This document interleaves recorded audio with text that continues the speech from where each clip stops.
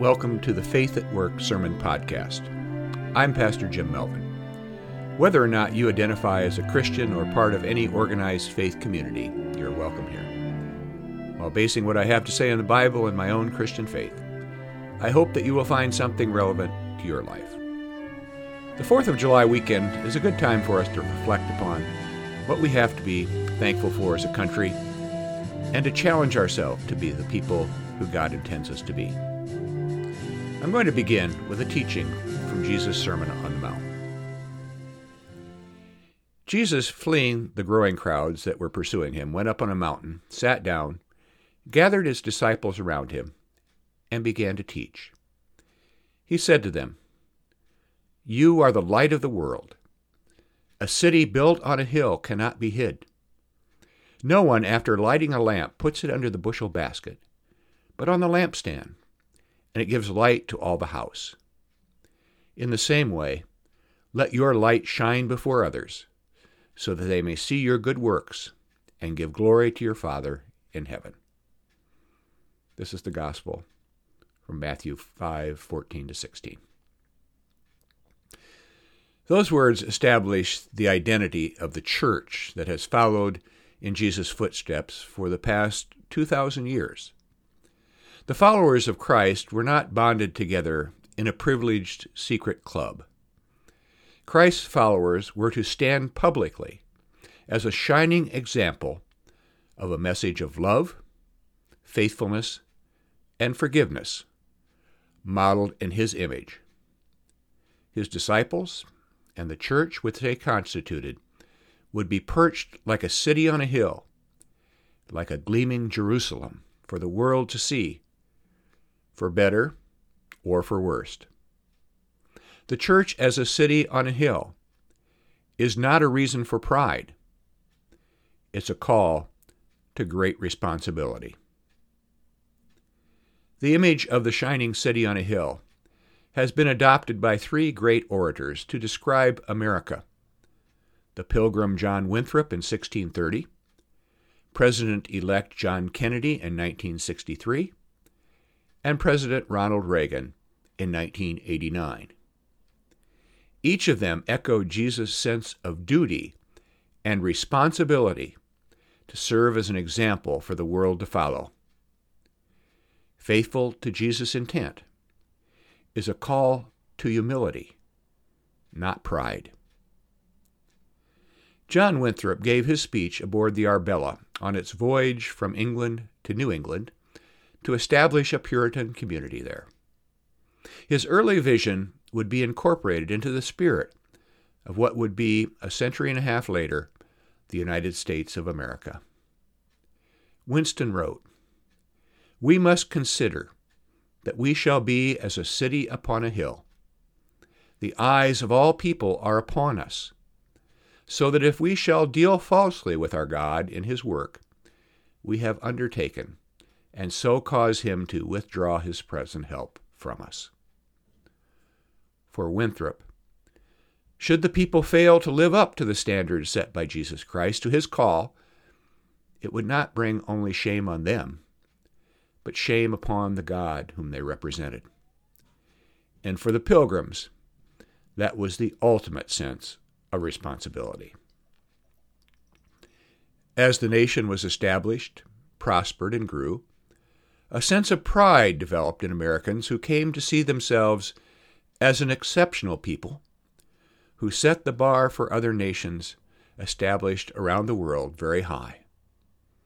The concept of American exceptionalism always risks substituting arrogance and pride for humility and duty.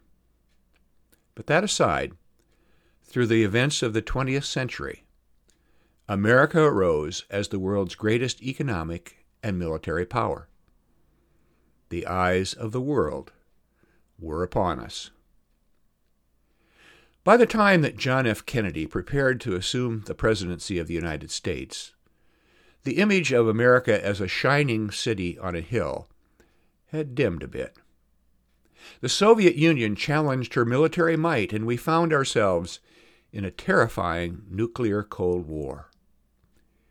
Meanwhile, the war in Vietnam was heating up. The protests of the civil rights movement was exposing the racial injustice that had been our dirty little secret. The melting pot was about to boil over. And Kennedy conjured up John Winthrop in a speech delivered shortly before he was inaugurated. He wrote, "I have been guided by the standard John Winthrop set before his shipmates on the flagship Arbella 331 years ago, as they too faced the task of building a new government on a perilous frontier. We must always consider," he said, "that we shall be as a city upon a hill. The eyes of all people are upon us." Today, the eyes of all people are truly upon us and our governments, in every branch, at every level, national, state, and local, must be as a city upon a hill, constructed and inhabited by men aware of their great trust and their great responsibilities. For we are setting out upon a voyage in 1961, no less hazardous than that undertaken by the Arbella in 1630. We are committing ourselves to tasks of statecraft, no less awesome than that of governing the Massachusetts Bay Colony, beset as it was then by terror without and disorder within. History will not judge our endeavors, and our government cannot be selected merely on the basis of color or creed or even party affiliation. Neither will competence and loyalty and stature, while essential to the utmost, suffice in times such as these. For those to whom much is given, much is required. And when at some future date the High Court of History sits in judgment on each one of us, recording whether in our brief span of service we fulfilled our responsibilities to the state, our successes or failure, in whatever office we may hold, we will be measured by the answer to 4 questions. Were we truly men of courage? Were we truly men of judgment? Were we truly men of integrity? And were we truly men of dedication? On this 4th of July, and every day for that matter, Kennedy's 4 questions deserve repetition. Are we truly people of courage? Are we truly people of judgment? Are we truly people of integrity? And are we truly people of dedication? By continually returning to these questions, we are more likely to answer them in the affirmative. Finally, Ronald Reagan revived the city on a hill metaphor at the end of his farewell address in 1989. Reagan, dubbed the Great Communicator, endured criticism for his system of Reaganomics and his proclaimed war on drugs. Reagan looked back with a sense of accomplishment at the end of his 8 years, and some still wistfully look back on those years as a golden age. Reagan wrote, "The past few days when I've been at that window upstairs in the White House, I've thought a bit of the shining city upon a hill. The phrase comes from John Winthrop, who wrote it to describe the America he imagined. What he imagined was important because he was an early pilgrim, an early freedom man. He journeyed here on what today we'd call a little wooden boat, and like the other pilgrims, he was looking for a home that would be free. That's how I saw it, and see it still. How stands the city? How stands the city on this winter night? More prosperous, more secure, and happier than it was 8 years ago.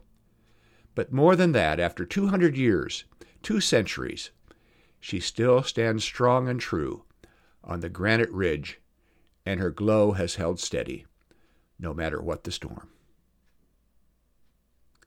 Well, there you have the words of Jesus, John, and Ron, as they wax poetic on the city on a hill.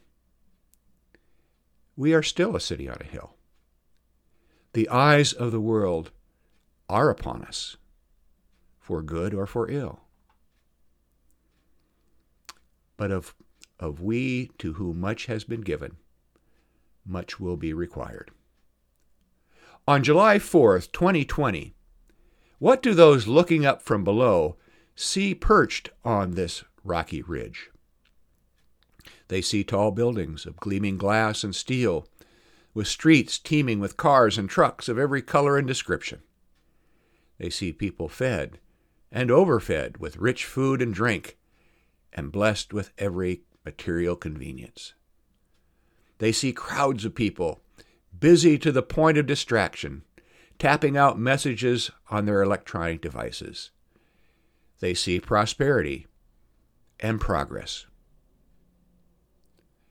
Today they also see crowds rioting in the streets and monuments being tumbled. They hear angry shouts demanding justice and economic opportunity. They see police with riot shields, and they whiff the tear gas wafting down from above. They see masked faces of people trying to survive a pandemic, walking beside others, carefree, careless, and unmasked, as though they had not a care in the world. But more important than what the world sees when it looks up to that city on the hill is what we see when we look to the future.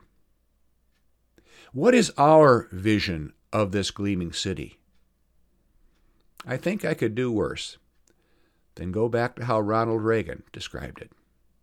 He said, "In my mind, it is a tall, proud city built on rocks stronger than oceans, wind-swept, God-blessed, and teeming with people of all kinds, living in harmony and peace. A city with free ports that hum with commerce and creativity. And if there have to be city walls, the walls have doors, and the doors are open to anyone with the will and the heart to get here." It's quite a vision. We are still a city on a hill. It is our city to make as we choose. Let us let our light shine before others, so that they may see our good works and glorify our Father who is in heaven. Let us be that shining city on a hill. Amen. May God bless you and keep you. May God's face shine upon you. May God look upon you with favor and give you peace. And may God bless America.